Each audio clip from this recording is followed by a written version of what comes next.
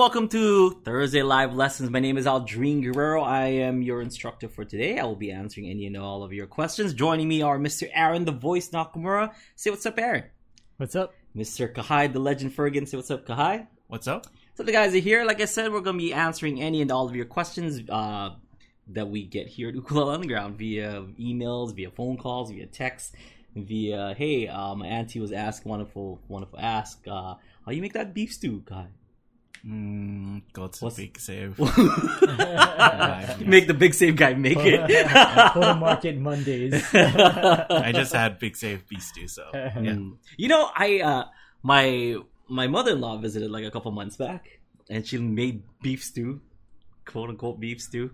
And I'm like, this is not beef stew. It is good. It's not like it wasn't good or anything, but it's just like, where's the tomato? It was like tomato sauce. But like, I guess in the mainland, like beef stew is brown. What? It's like a beef, like kind of gravy-ish. Soup. Yeah, like beef soup. It was like the weirdest thing. I guess I've never had actual beef stew. I've only had like Hawaiian beef stew. Where's the Portuguese sausage inside of this? Like stuff like that. You going super local. Right on, guys. So Thursday Live Lesson, like I said, we try to answer any and all your questions. Kahai is going to say the questions to me, and I'm going to try to answer them as best as I can, and all three of us collectively will try to come up with the best answer just for you. So Kahai, let's go with the first question. Yeah, this is a two-parter from Paul. Oh, okay. I love these. Yeah. This one was sent last week, okay, but we got it at the very last second, so we couldn't ask it last week. So he said, I have a question about the anchoring discussion that you had the week before. Okay. Yeah. Okay. As background, I would also call myself a floater as I rarely anchor. Yeah. But since I mostly play arpeggio style pieces or straight strumming at the moment, it's probably not a big deal as there's not a lot of hand movement to get out of position with. If you have some tips of some good songs to practice when an anchored style really makes sense, then I'll give it a go and see if I can get the hang of it. At the moment, it feels weird. Okay, so just right out of the bat, we gotta kind of clarify some stuff. Like the anchoring thing is, is just a suggestion, just one way to do finger picking. It's not what is an anchoring? So anchoring is like using your pinky. Usually your pinky, you can use whatever finger and stuff. Usually your pinky, you anchor it down like this. So you place your pinky down on your fretboard. It's hard to see. On the soundboard. In the soundboard. Yeah. You place it down like this, and that's kind of anchoring it down. Okay, so the rest of your fingers, you have 4 fingers right here on your 4 strings, you can kind of play, use finger picking for those 4 strings. You don't necessarily need 5 fingers kind of, always on the go with your ukulele. That's just one way to play it. A lot of people, he said he called himself a floater, which is, it's kind of floating like this, where none of your fingers are anchored down on the soundboard. You kind of have all 5 fingers up here in the air. So whether you're using 3, 4 fingers, 2 fingers to finger pick and stuff, it's just kind of floating like this.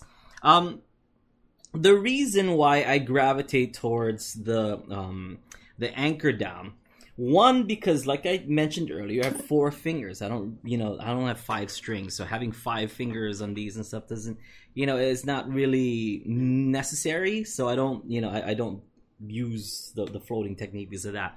Also because it keeps it at a good position. All right. Using the anchoring method like this will make sure that if I pick with my thumb, it'll stay there in place. See how steady my hand is? If I use my pointer finger, ring finger, middle finger, whatever I want to use. I don't normally use 4 fingers to pick anyway. I only really use 3, so even more so of a reason. But even if I use my ring finger, every time I pick, notice my hand, it kind of doesn't move. It stays stationary. So that means I'm always going to land correctly. If I'm doing this, there's a chance my hand is going to move. See? I'm trying to keep them as steady as possible, but sometimes there's just no helping your hand moving, and it might move out of position, so I run the risk of kind of missing one of the strings and stuff. Not a very high risk, so this technique works with a lot of people, especially people who've kind of gone through like guitar, like kind of played guitar before and stuff, and I'm starting to think, and I'm willing to bet that it came from, like somebody who was proficient with guitar, or was proficient with banjo, or things like that. With finger picking, kind of went over to this. It's like it just makes sense, and it's not like it's wrong. So that's the one thing I gotta clear the air. It's not wrong to not anchor your finger. It's just a totally different style to do. Yes, go ahead. To clarify, you meant that the floating kind of style came from guitar or banjo. Yeah, guitar, banjo, and stuff like that. Like stuff that would require a lot of finger picking. And for ukulele, since we're not a banjo, we're not a guitar and stuff, we just kind of evolve and figure out different ways to do a technique, a finger picking technique and stuff. So, growing up, it was kind of normal to kind of plant your pinky finger like this. There was no words like anchor or anything like that. These are words that we all created, just kind of made. Came up like with we came up with. What we're doing. There's no such thing as chunk or whatever. Like these are all things that we created. So growing up and kind of playing the ukulele and especially when I grew up, there was a lot of that like Kyle Creative Boys kind of style. So Troy Fernandez himself kind of used a lot of this like finger picking style techniques and and kind of slacky-ish, right? So, kind of planting your pinky finger just ensures that you're never out of position. That doesn't mean that if you don't do that you will be out of position, because it doesn't. It doesn't ensure that that you're going to be out of position just because you don't anchor your fingers. It's just a style. It's kind of like, I wear my hat forward. Some people wear their hat backwards. It works. It's whatever. You wear your hat however you want. It's, if it works for you, it works for you. Now, if you would like to try the anchored way of doing so we got that out of the way. It's not wrong. Floating your fingers, not wrong. Anchoring your fingers, not wrong either. So they're both like a style of finger picking. Okay, now that we got that out, if you would like to experiment with the anchoring style of finger picking, I would say just take any of the songs that you already do with your floating style, quote unquote, of playing ukulele. Take any of those songs and just anchor your pinky finger if you would like to try that out. There's not like I'm sorry about that. I gotta mute my phone.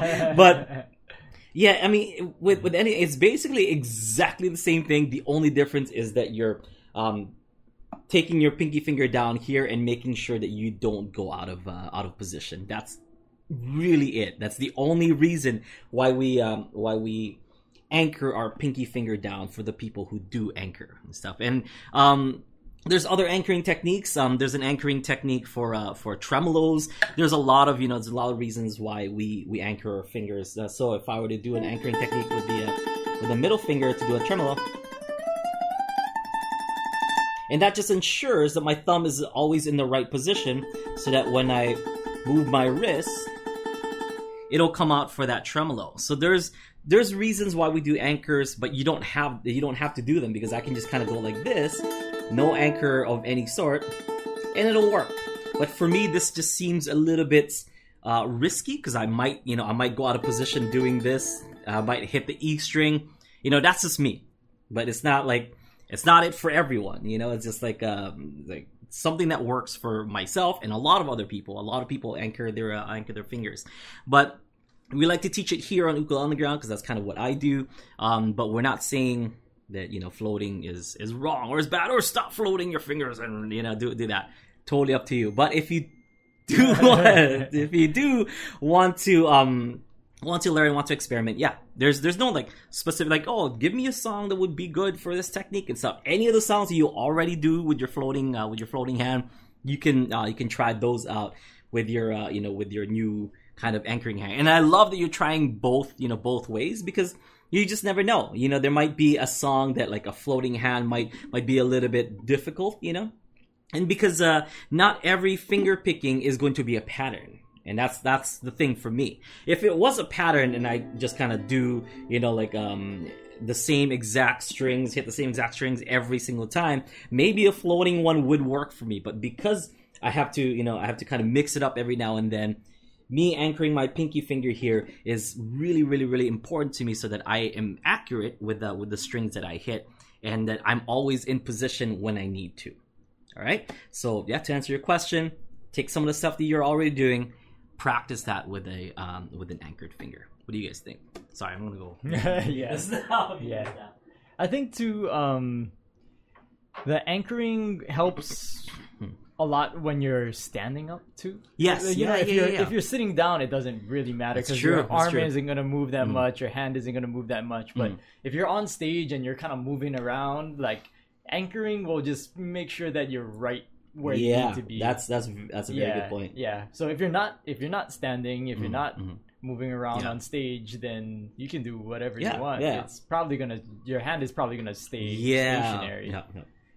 Yeah. But especially for like the way My that style, you, because you perform. It's pretty aggressive, and I move around a lot and stuff. Yeah, it's like so the anchoring down. Just make sure that your hand stays in position where it needs to Yeah. be. But I get the same like kind of comment with like, oh, should I use 4 fingers instead of 3? Yeah. It's just really all like personal preference and Yeah. different styles of playing the ukulele. One style is not better than the other, or one style is not wrong where the other style is correct. It's just a different way of playing. We have some students here that play with their middle finger, and I'm not about to be like, hey, stop. Stop doing that. I think like if they're comfortable with doing that, then that's just how you're gonna do it. Like I would like them to incorporate their other fingers or whatever, start to kind of get used to them. But I'm not gonna be like, hey, ooh, that's wrong. That's kind of like telling, who's that guy with the with the thumb? He used to do like he's the dude that did like the parallel octaves with the electric guitar. Kind of started using his thumb. I can't believe I forget. I'm forgetting his name now. Anyway, there was a jazz guitar player that was kind of using his thumb because he didn't want to wake people up. Do you remember? Yeah, Right. I can't think of his name right now. Isn't it who wrote like Sleepwalk? Is it? I don't. Vallis? No, not Richie Valens. It wasn't Richie Valens. It was somebody. I forget who. But yeah, it's like this kind of thumb technique and stuff. And most people would be like, "Hey, that's kind of wrong. Like, don't do that." But that became kind of his signature style, his signature tone and whatnot. So don't be afraid to kind of play ukulele, however it's calling out to you to play it. Yeah. Alan said that my guitar teacher told me to stop anchoring, and it results in more movement in the ring finger. Mm-hmm. But I think that's also a thing. That's a guitar thing, yeah. Yeah, and I've heard that too, where classical guitarists will normally teach you not to. Put your pinky down, like they don't want your pinky floating even. They want it curled up and for you to kind of have it like with your other fingers too. But like and they're very accurate, and with 6 strings, like all 5 fingers are makes sense. important. That makes sense. But somebody who does do that with guitar is like Andy McKee. He and anchors. Yeah, and people call him out on that. They're like, "Oh, he's really good, but why is he doing that?" And he's like, "Well, he didn't learn classical guitar. He learned like just regular steel string, steel string finger picking." So, and I think too with ukulele, that's the thing you'll probably see is if somebody uses their ring finger a lot for finger picking, they might anchor less because it is like a kind of a stretch to both put your pinky down and use your ring finger. And where if they use their thumb, pointer, and middle, then you might see them anchoring more with both their ring and their ring and pinky finger too. Yeah. So there's no like right or wrong way really to I mean, I guess there is a wrong way to play and do things, but the different styles, it's really just like a style. If you want to float your fingers and stuff, totally do that. If you don't want to, if you want to anchor, I myself got proficient at both. Like I can do it, with kind of floating, like I said, but it's not as accurate for me that to do that, especially live, or if I'm playing on stage and stuff. I wouldn't really resort to this if I'm playing on stage. It would almost always be anchored just to make sure that I have control over where my fingers are going to be on the right side. I think a song, and like if you're kind of just doing arpeggios throughout the whole song, it probably isn't totally necessary for you to anchor because you're if you're not moving too much, playing the same things over and over. Yeah. But like, and then the order doesn't matter that much. No, it kind of does matter, but it. If you're just arpeggiating the chord, the order of the strings that you played doesn't matter as much. So and like it's still gonna sound good because you're just playing the chord. I mentioned it right in the beginning. It's like the whole like like floating hand thing. Yeah, it's probably like some guitar players. So with Alan telling us, says these guitar teachers telling him not to do that. Yeah, that makes sense. Yeah, that makes sense for guitar. But then he says that his other ukulele teacher tells him to anchor too. So that's a uke player telling you to do that. It's just really it's two different styles. That's what it is. You just have to take a look at it as two different styles. Someone's gonna tell you like, hey, don't wear your hat backwards. Like, this makes sense. Like, the visor's supposed to like protect you from the sun. And then another guy's like, no, put it in the back. Your neck might get sunburned. I need it backwards in order to draw my bow. Oh, who's that? Yeah, I wear a hat and I gotta put it backwards because the string won't come to my face. It won't go Ash far enough. Ketchum over here has to, and his archery skills. I legit, I can shoot okay, but sometimes I do like, I'll stop and turn it backwards because I'm like, I'm shooting terribly right now. I was telling Kai about Over the Top. That movie, like from the that's 80s. Exactly what I said. Oh, really? Yeah, when he told me that he had to put his hat backward in order to. We made the same archery. 80s reference. Yeah. And Kahai is like younger than us, so he didn't know what the movie was about. But I just knew it from Aldrin, telling me. Yeah. Over the Top. Over the Top. Sylvester Stallone. I mean, for those people who don't know, my best synopsis is a man trying to fight for custody of his child.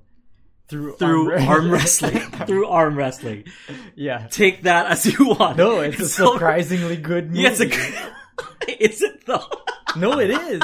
I guess. Yeah, because as far as 80s movies goes.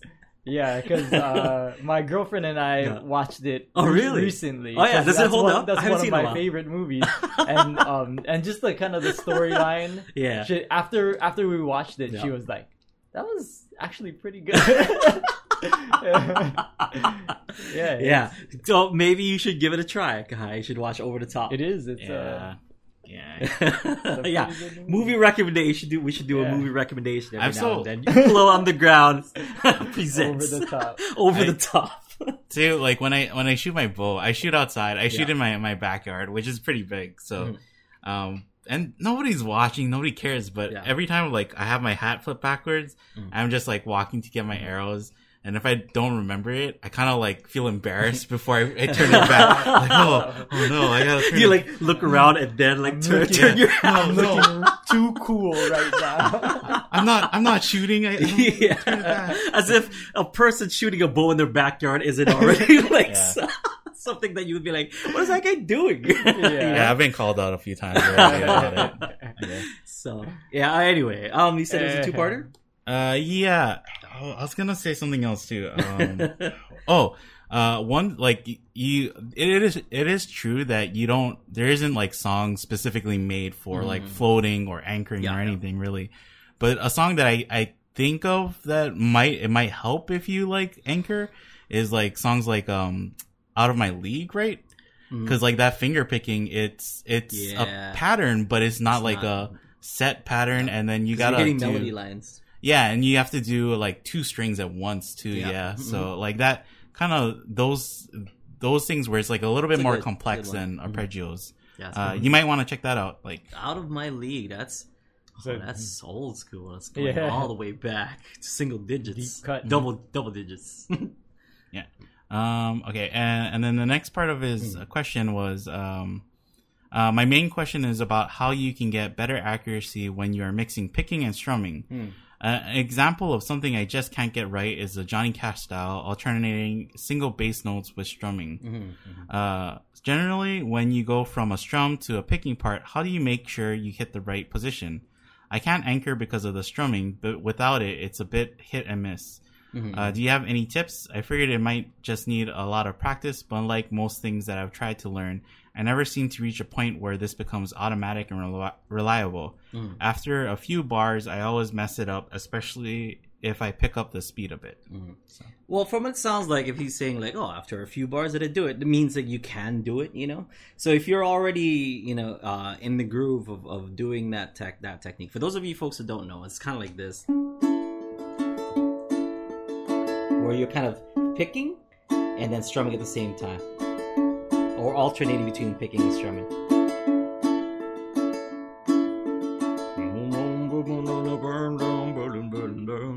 sounds like something that kind of style would sing. Anyway, with that, because it sounds like you already kind of know what to do or know how to do the technique. It is just a lot of practice, and don't knock it till you try it, but like slow it down and then kind of build up speeds. That's the only way that you're going to kind of get accuracy and consistency, because if you can kind of like build up to it,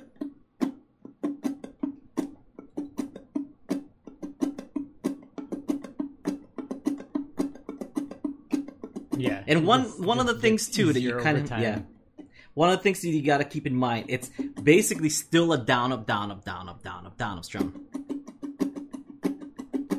It's going this fast, okay?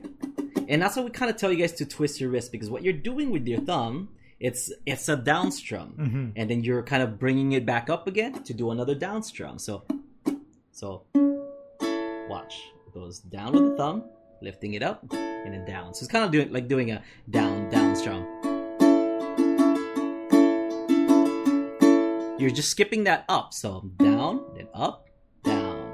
So. And then here, if we kind of alternate to the G.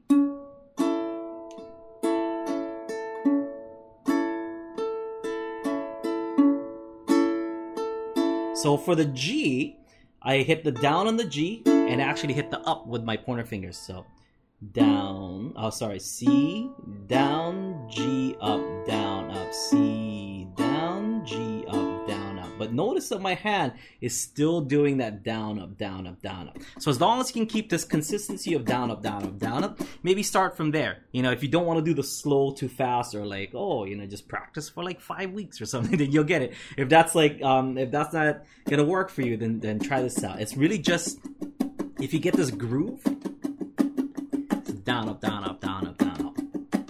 And you want to just kind of align it with that groove.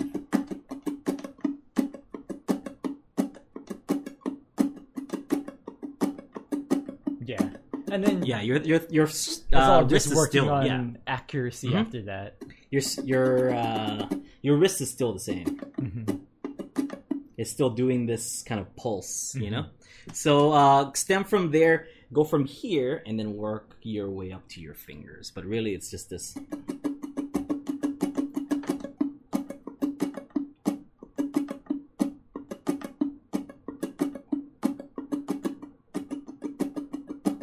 So if I took away all those pickings, it's still the same.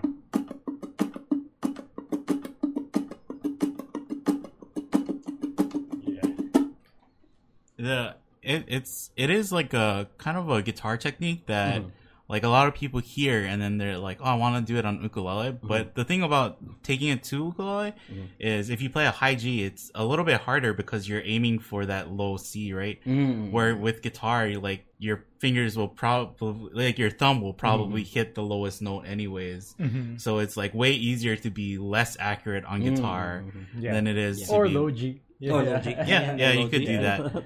But it kind of, if you're doing it and you feel like, oh man, I hit the G, or I hit another one of the strings, like people probably won't notice, like as long as you keep playing. And it's like one of those techniques where it's nice if you're accurate, but it's not like the end of the world if you're not. And it's probably better if like you don't focus on that and you just keep trying to keep it almost like just keep it steady. Like if you keep it steady, you'll probably be more accurate anyways than if you're just like trying to like, I gotta make sure I hit the C every single time. Like it's also I think I know you mentioned before like playing in the dark. You know, so like you don't have to necessarily play in the dark. Close your eyes. You can even close your eyes. But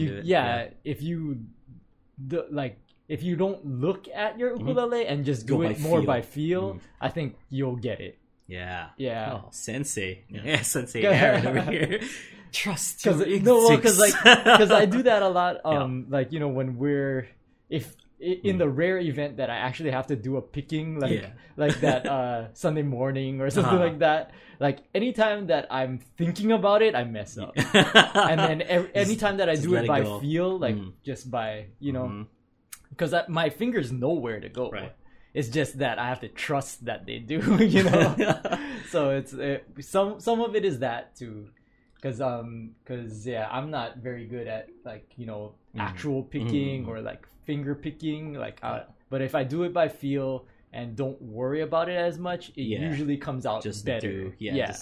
Yeah, I mean, same thing with anything. If you and we tell people this like on some of the new workshops that we've been doing lately, is that like if you think about the strumming pattern, that's like when things kind of get messed up and stuff. Yeah. If you you know, if you think about like what lyrics you're gonna be singing, that's like it's gonna get messed up. You know? If you just sing the song, like don't even think about it, just like as if you were in your car, because for some reason when you're in your car, you know all the words. Yeah, you know. But then like when you're on stage, it's like, oh my god, what is the next verse? You know, I can't like remember the start. What is it? You know, but or like if you're in the shower, you just know everything. You know.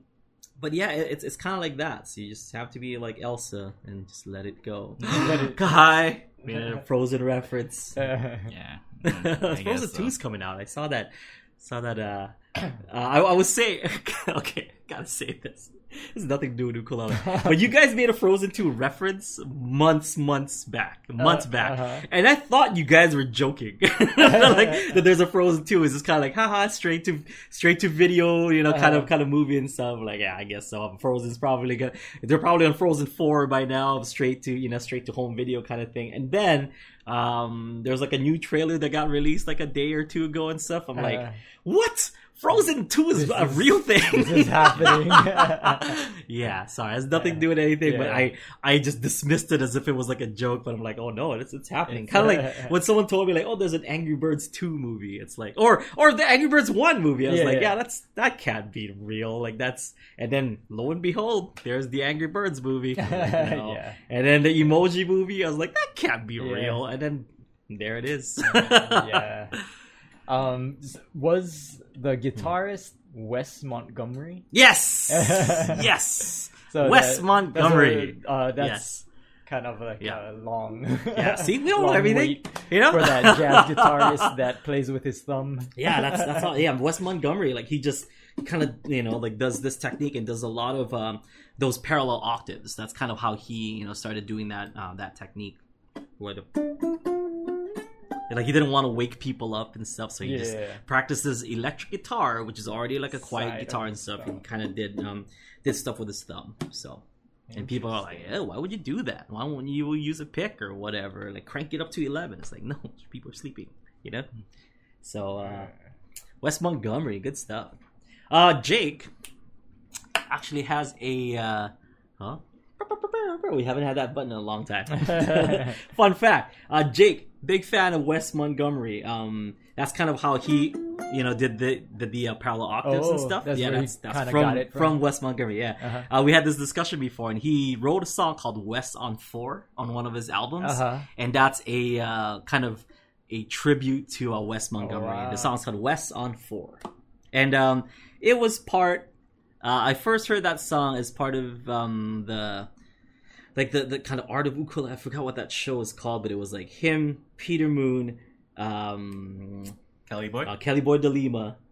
Yeah, there's those three dudes and stuff, and they were kind of doing like all like their own segments, and one of the segments that Jake did was Wes on 4. And like, what is this song? Like, I know we mentioned that before, and that's one of those things where it's kind of like. It's hopefully somebody puts it up online, Yeah, like, I think I have a videotape of it, and I don't know how to take video like VHS videos into like into a digital format. How do you do that? I don't know how. I'm sure people are like, you just use this thing. I don't know. I have a bunch of videos that like. Pure heart videos from like anytime they were on TV. I was super obsessed with like anything that I could consume that was like ukulele, like back then. It's not like YouTube now where it's like you just search up for ukulele. There's like a billion videos like all about ukulele. Before it's like you would have to wait. And then they're like, oh, Hot Hawaiian Nights on whatever on Thursday or Friday nights and stuff. It's like, okay, who's gonna be on? Do they have an ukulele? It's like, okay, cool. I'll take that. I've been working on the Pua Olena solo, so I've been looking up the song on YouTube and stuff. Yeah. And what was cool is Island Rhythms, their Hot Hawaiian Nights. Oh yeah, somebody put it up, and I was cool. like, "How did you even get this? This is amazing." however you did that, I would like to know. It must have been somebody like you who just recorded VHS and then ripped it or something. But it's incredible that that's on YouTube now. It was cool. What I really liked, there was that episode with Jake, Kelly Boy, and Peter Moon. They did Pandanus. It was the first time that I've ever heard the song Pandanus, and I'm like, this song is amazing. I gotta learn this song. The song is so good. And I've always known that Peter Moon was really good, and I've heard Sunday Manoa and all his legendary pickings like Kavika. For those people who know Kavika, the Jake cover, it was a cover by Ka'au Critter Boys first. And the original was Peter Moon. He made that it was back then considered the Hotel California of ukulele. If you knew that picking, it's kind of like knowing the guitar picking to Hotel California. That was the equivalent of it and stuff. And but I didn't really know to what extent how good Peter Moon was until I saw him jam Pandanus. And that guy's really good. And he's jamming next to Jake, and back then Jake was Infallible for me, Jake was the guy. And I'm like, man, this old man's catching up to Jake. And then I educated myself, and I'm just like, oh, okay, that's who that guy is. That's who that is. Yeah. What is that meme where it's I'm about to make this person's career? Peter Moon can probably Peter Moon is just I'm about to make this whole 20 generations of musicians in Hawaii's careers, because so many people base their songs or do stuff based off of him and his band. So it's crazy. He really is one of those people that, and it's crazy now that people they know Jake, they know Jake's version of Kavika, but they don't know Ka'au Crater Boys, or they don't know Peter Moon. It was good. It was a good lineup.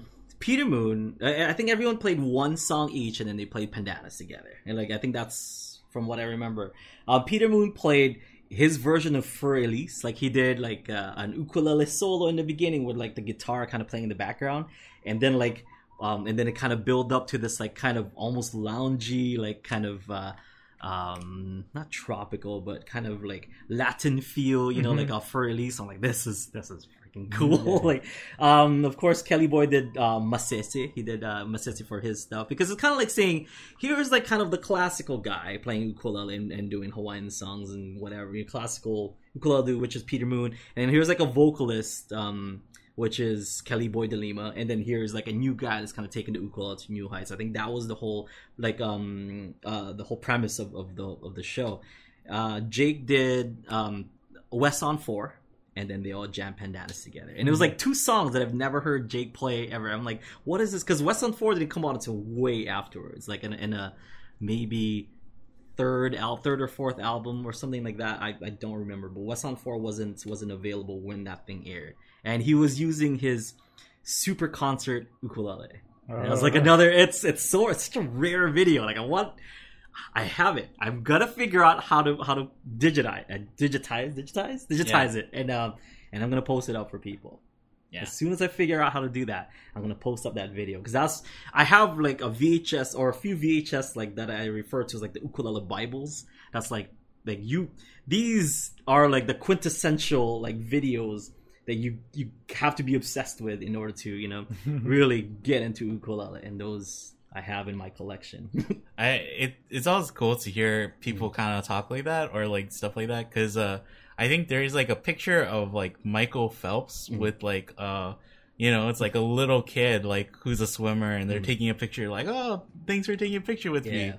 And that kid went on to beat Michael Phelps later on or something. He got good enough to beat him. It's crazy. So it's cool that you have this is oh, I have this video of Kelly Boy and Jake and stuff, and now you Jake and Kelly Boy too. Yeah, that's true. Kelly Boy. Fun fact, I think I've told this before and stuff. He's now a Kanileo player. At Kanileo, I have my own stash of wood sets that I kept for myself, and So they make yeah, your ukuleles. they make my ukulele, like kanilea, the ukuleles that you play that I play. Yes, out So- of those Yep, sets of wood. those sets of wood, and like I was a big fan of this one log, and that's why they set log 50 and log 80 aside for all Aldrine models and Aldrine. Like just my stuff in general. Like, so if you buy an Aldrine ukulele, it's either log 50, those are the first ones that came out, then log 80, which is like the second batch of Aldrine Guerrero ukuleles. It's that uke in the back. Yeah. Yes, that's log 50. Exactly. Right over there. Yeah. Yeah. So, Kelly Boy comes into Kanilea, and like Joe's like, okay, well, what about this one, or what about this, wood set? He's like about to make his custom ukulele, and then Kelly Boy is like, oh, what about that one? He sees my little cubby hole with like my stuff in it. He's like, what about that? I was like, oh, this is like Aldrine set, and like I get a phone call from Joe, and Joe's like, well, Aldrine, someone wants to talk to you real quick. I was like, oh, okay, and Kelly Boy comes on the phone. He's like, hey, brother, this is Kelly Boy from Patena. I was like, okay, be still, my beating heart. Hey man, how's it going? It's like, I was taking a look at some of these wood sets that you got. I can sample one set. I was like, yes. Yes. Oh, And he's sure. That's cool. Yeah, no big deal. Whatever. It's cool. You can take one. So he's like, mahalos, brother. And then like when it finally came out, and then he knows me now. Like we're friends now and stuff. He's like, oh, there's my uke brother. Like, it's like, yes, we are uke brothers. Like, so I'm come from the same log and stuff. And it's one of those things that kind of like you said like, oh, that little kid beat Michael. I didn't beat Kelly Boy in any way, but it's kind of like I feel like we're colleagues now. Instead of like, oh man, like this. You're just a watching. fan, like yeah, a super I have fan. VHSs of I'm like stored in my parents' house and stuff. That's like that I used to watch religiously, like every day. Yeah, I think they when they show that picture of like that little kid next to Michael Phelps, they show like another picture where they're like shaking hands at like the medal award ceremony. So it's like kind of the same thing. Yeah, like you just have those things from before, and then now you actually know it's them. cool. Because like the last time we even played a show we played a bunch of shows together. The last time we shared a stage together was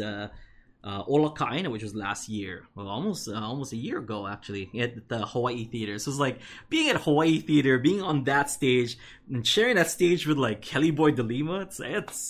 It was really cool. I think what's cool, fanboy's dream come true.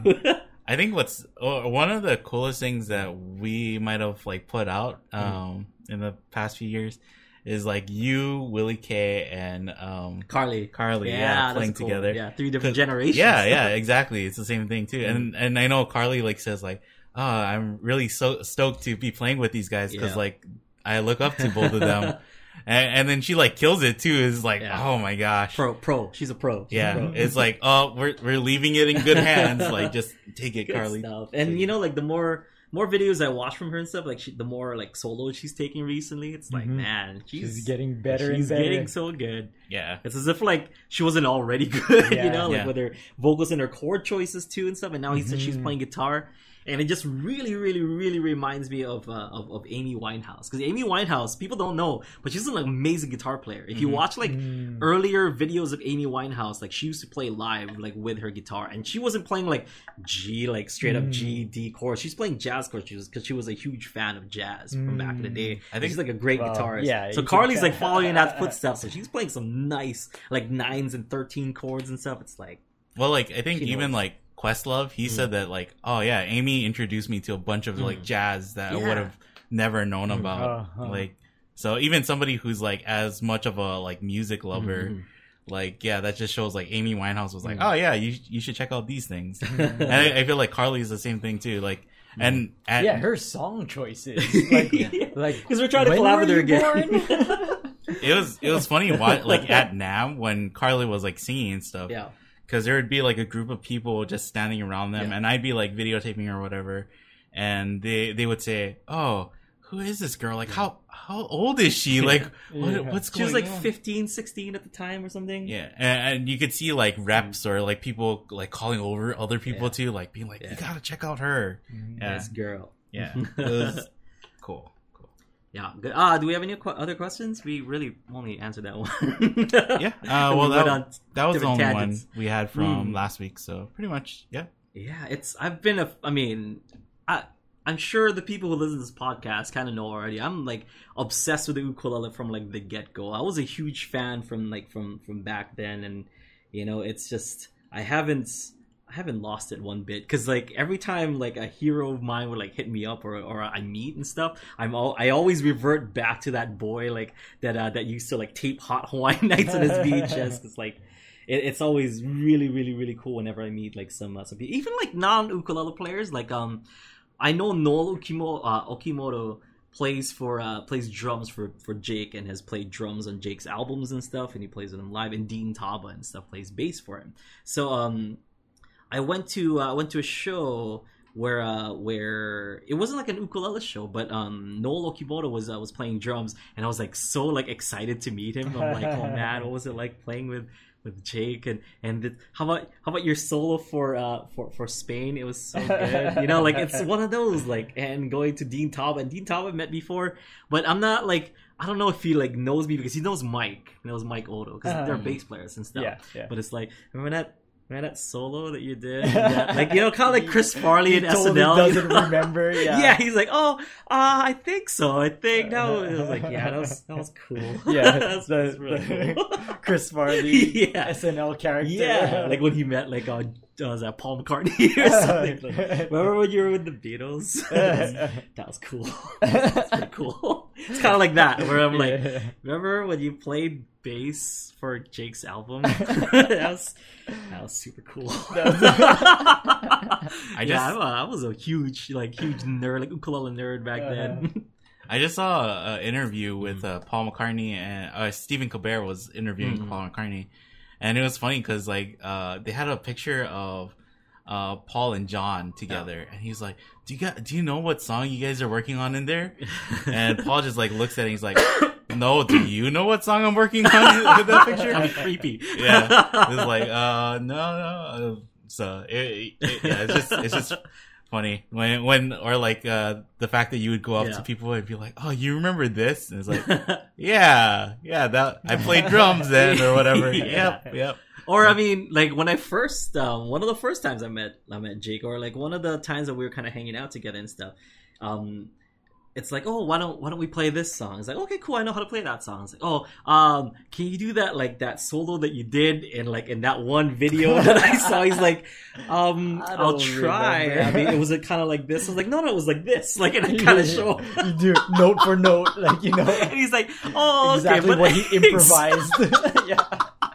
And the thing is, I get that nowadays too. Yeah. Like, it's so funny that like, hey, I know you said just like improv on Europa and stuff, but can you like note out exactly what you did? I was like, I don't know what I did. I don't know what I did. Can you tab it out, please? A more recent one, right? Is like, oh, can you do the same thing you did at Little Wing in Little Wing that you played for the play along? That one time. And it was just like, I don't know. Like, I've jammed Little Wing like must be thousands of times now, you know. I don't know which one time. Well, that one is tough too, because I've tried tapping out the exact thing that you did, and I can't get the timing right. Yeah, you know, it's just such a free form kind of solo or like, you know, intro. Yeah, I can't do it justice through tab. So. Sorry for everybody who's been asking. And so people that ask me that and stuff, like I just smile, only because like, man, that's the kind of, you know, like that's the kind of fire that I had like back then, where I'm like, hey, can you play that one solo from that episode of Hot Hawaiian Nights? You know, it's kind of like that. Like, oh, it's cute. It's really cool, because that was me. I was like kind of bright eyed, like just, oh, can you do this? Oh, it kind of sounds like, and there have been people like I've met at like festivals, like, oh, it goes like this. Like, let me show you how it goes. I'm like, that sounds like something I would do. Like, you know, that sounds like it's definitely something I would those are my notes. You know, who? Yeah. Maybe Jim in the chat. What's that? Maybe he could tab it out. Yeah, Little Wing. Yeah. The intro to Little Wing. People keep asking about that. Press the Dominator button. Maybe I'm not. Break Dominator out of retirement. I don't think. Yeah, I'm not good enough at figuring out how to notate it. Mm-hmm. I mean, I know what numbers and what notes string I'm hitting, you're hitting, but to do it musically, like, through musical notation, because that's how all the tab programs work, right? You have to have use the musical notation, and it has to kind of fit within each measure. Yeah. Like I know the feel of it, but I can't for the life of me figure out how many dotted like 16th notes or whatever it has to be, or if it's like a dotted 16 to like a regular 16. Yeah. Then it has to equal up to 4 in a measure. So somehow. Sometimes I are just doing some tabs for like the solos. I'm like, this is a Hawaiian song. Why? I'm gonna just it's kind of like that. Like all the ones land at least. Like that's what I know. Like, and it'll get you there. So you kind of just gotta write it as like, oh, this is as best I can do it. And some people are like, oh, how come you didn't put in like all the strumming and stuff? I'm like, it looks so bad already. Like there's just too much information going on that if you add too much, it's just not even. It's not helpful. legible. Yeah, like it's hard to read. So it's just like kind of a give and take where you gotta tab out, the necessary parts and stuff. Yeah, the lines. There's like a bunch of stuff that you did for Pool Elena that I'm just like, no, these are the melody notes. These are the main parts. So spoilers. Pool Elena. Yeah, when I tab out, like my main concern is like, will people be able to learn from this, and will they be able to play with using this? And as long as I get that, I'm kind of like, I gotta just do that. That's the mission. yeah. Like that's good. As much as people want other stuff, it's just like, sorry, I gotta do that. Yep. Let's see. I'm trying to think of like other like fanboy kind of things that I did. I remember I believe Reno. There's the performance in Reno where we played because speaking of Little Wing, I played it with James Hill, Mike Powers, and Brittany Paiva. Was there anybody else? I think those are the those were the players. Anyway, I originally just wanted to play with that with James. Like I asked James to to kind of play and stuff, but it's kind of tough when you're backstage, and you're like. I know this is starting to sound like a first world problem. It's kind of tough when you're backstage with all these great music. Anyway, so I'm trying to practice with James because we're just like, okay, let's run this. Like I want to do that and stuff. And like Brittany Paiva and Mike Powers is kind of like watching. It's like, oh, are you guys gonna do that? I'm like, oh, you guys want to join in? That's cool. I guess. Like I guess we all could play this song. But I'm like, I just want to play with James really. But it's like you guys. Mike, you can go. I mean, that's cool. Mike, you can play with us too. That's cool. Brittany, you might as well come and play too and stuff. But my point being, I go up to James and like, hey, because James Hill, his version of Little Wing for me is the best instrumental version of that song. That's why you wanted to play it with him, right? Yes. Like it's because you knew that version. That version was the version that inspired me to play it on the ukulele, because I used to play that song exclusively on electric guitar. I never thought of playing Little Wing on the ukulele until I heard James Hill do it. And James Hill plays it like solo wise. I'm just like, okay, cool. Why don't I just kind of take the Jimi Hendrix version and kind of make it for mine. But I wanted to play that with him, and I'm just kind of like, okay, cool. I've listened to that record many times and stuff. I've I can kind of play that with James, and it's gonna be great. But since we brought everyone else in, it's just kind of like, okay, well, like 20-minute long instrumental Little Wing is gonna be a little bit too much. So I'm like, why don't we do the original version and whatnot? And it's kind of like strayed away from like, oh, it's me and James's thing, and even more so because James is like, well, we have 3 ukulele players already, so if you don't mind, I'm gonna use my slide ukulele. And I'm like, yeah, I guess that's cool. I guess slide uke is cool, but you could. I just really wanted to play that version from your album, whatever. And I kind of wanted to hear you play. Yes, yeah. And I was like, oh yeah, that's regular cool. ukulele. That's cool. I guess slide uke is fine, James. I was reverted back to that kind of fanboy kid. I was like, I just want to play this with my ukulele hero, James Hill. Yeah. And but it was cool. You know how like it turned out great actually. Like me, Brittany, Mike Powers, and James Hill, we played that song, and it's one of those that like ever since I played it at Reno that way, I've begun to play it with a bunch of players, you know, like that same exact way where like we all kind of take solos and stuff and repeat the second verse, take more solos, and then end, you know, like I've done it with like Kale Got Me Out, like then with Jake and stuff, all these guys playing Little Wing together. So it became like, due to that experience, it kind of became a like my own thing instead of like I want to play this song with James. So a happy ending to it. But James, if you're watching, if you're listening, you're probably not watching. If you're listening, I would love to play that song. I would love another crack at that version of I think it was in a Flying Leap thing. Yeah, Flying Leap. I think it was in that that album. Little Wing, best instrumental version of Little Wing ever. I'm not saying that Jason Arimoto's Little Wing is not good, because it is great, but James Hill, Flying Leap, Little Wing. Awesome. It's a duet like with himself and stuff. He did like regular uke and a like a kind of like, I think he was using a Risa electric ukulele, and it was really, really cool. Check it out. Well, we wanted to do Little Wing with Jason, right? Just because we knew he could like bring that blues feeling too. Yeah. So it's, and like something that we like or he did Gravity, right? And I know like we were just like talking once, and I was like, oh, like, how do you think you can do Gravity justice on the uke? And you were like, well, Jason did it. And I was like, oh yeah, I guess so. Yeah, I forgot about that. Yeah, Jason is a beast, man. He's so good. I can't wait to collab more with Jason.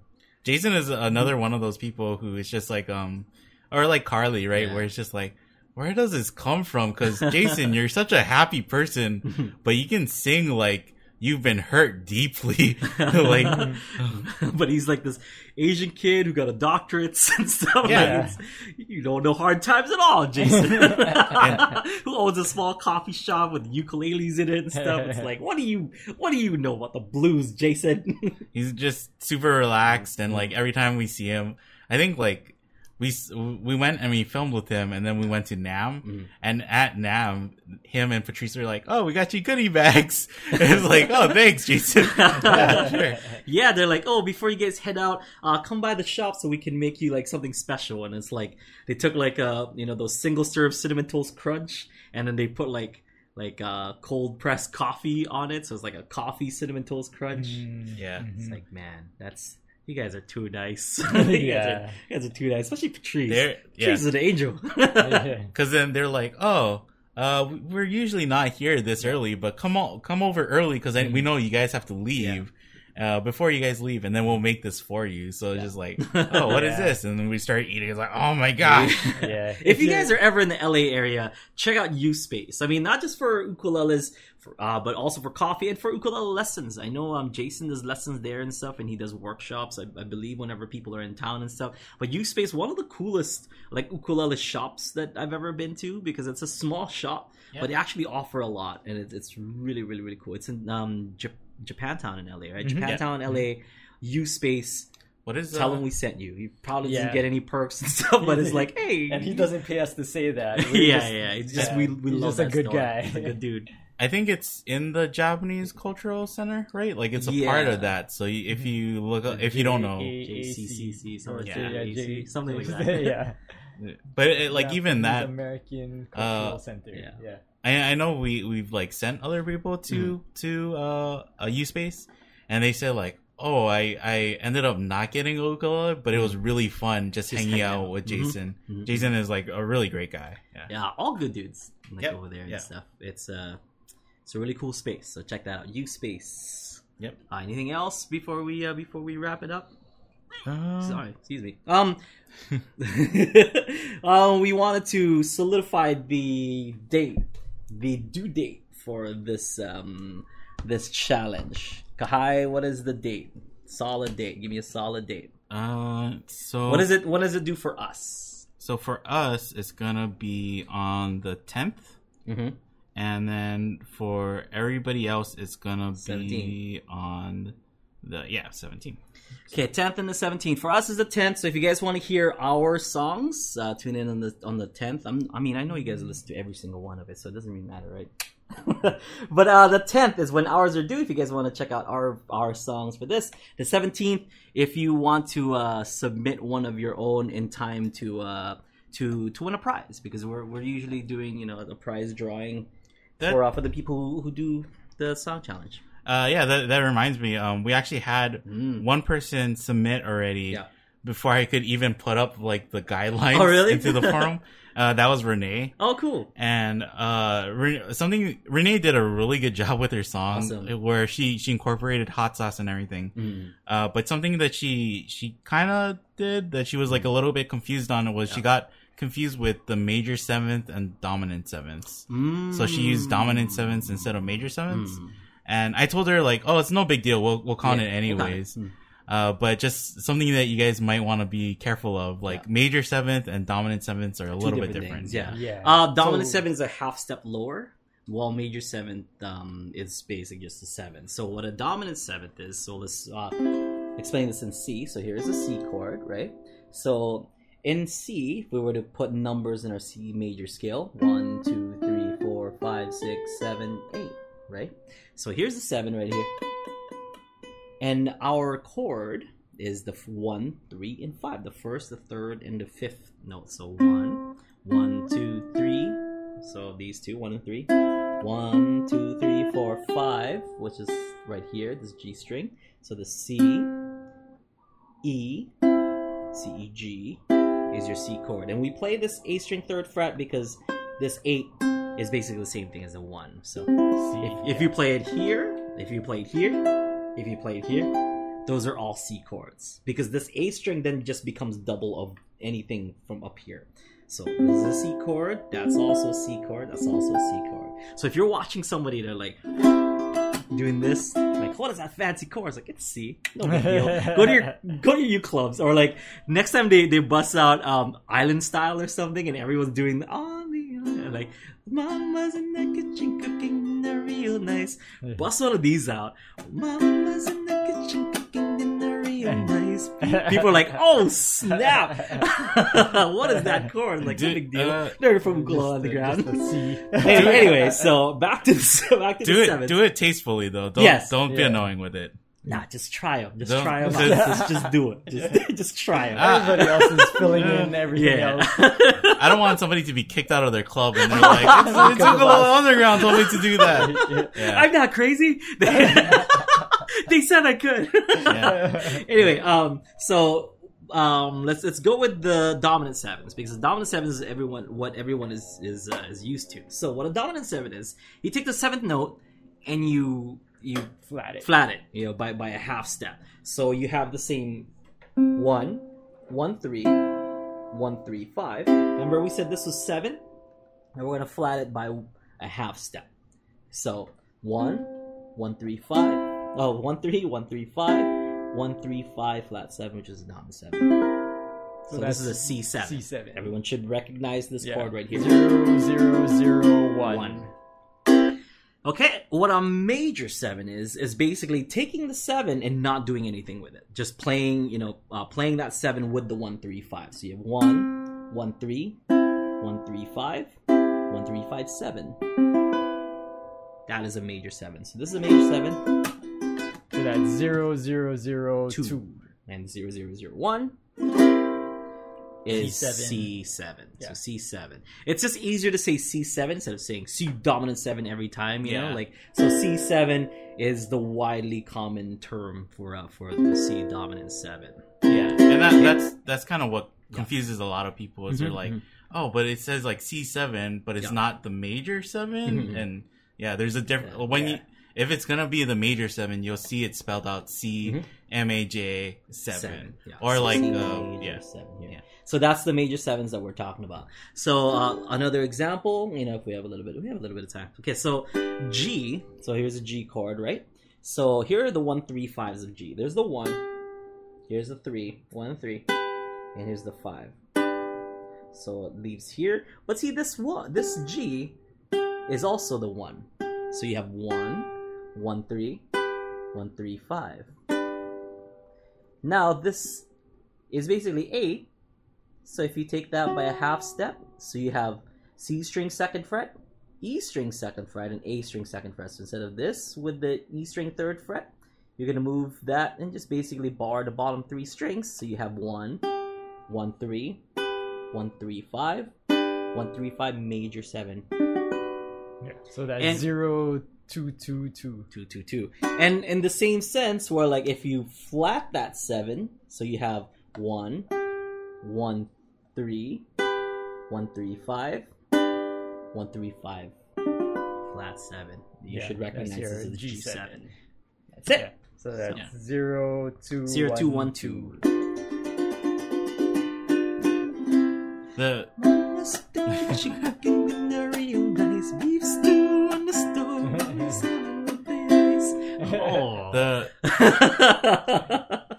yeah. Just be careful. Just be careful. Just be careful. Do that. You could.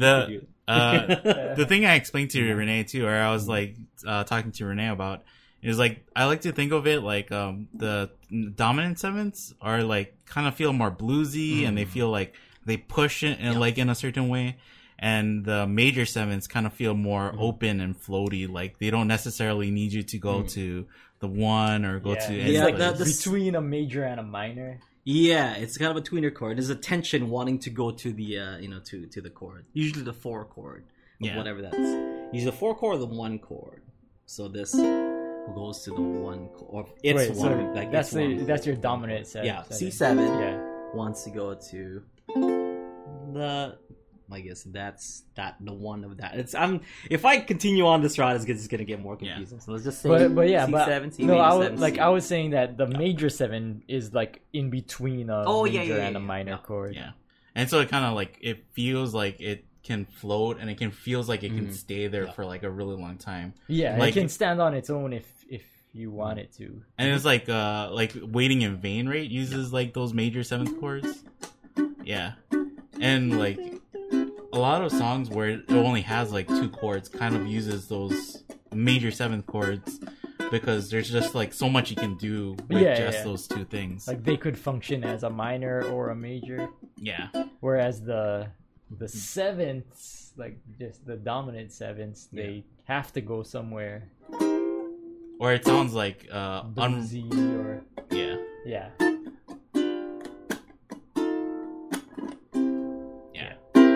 Alright guys, that pretty much does it for another episode of Thursday Live Lessons. Thank you so much for tuning in. Thank you for watching, for all of our UU Plus subscribers.